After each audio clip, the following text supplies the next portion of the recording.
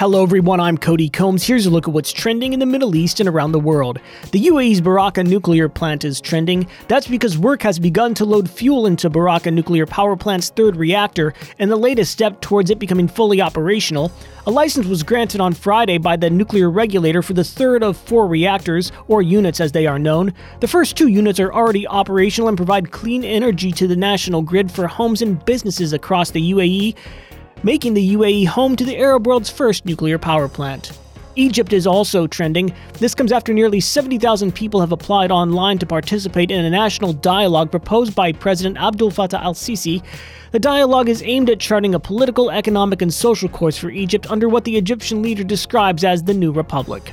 And Max Verstappen is seeing a lot of momentum on social media, as well as the Canadian Grand Prix. That's because Verstappen held off a late challenge from Carlos Sainz to take victory at the Canadian Grand Prix and further extend his championship lead.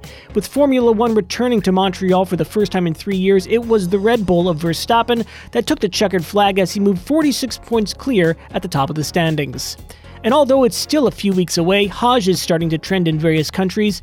It is the most revered spiritual experience for devout Muslims, considered a chance to start afresh and celebrate the spirit of unity in Islam. It regularly attracts nearly 2 million visitors to Saudi Arabia each year. With fewer COVID restrictions and mass vaccinations, this year Hajj pilgrims traveling from overseas are expected to constitute 85% of the total attending.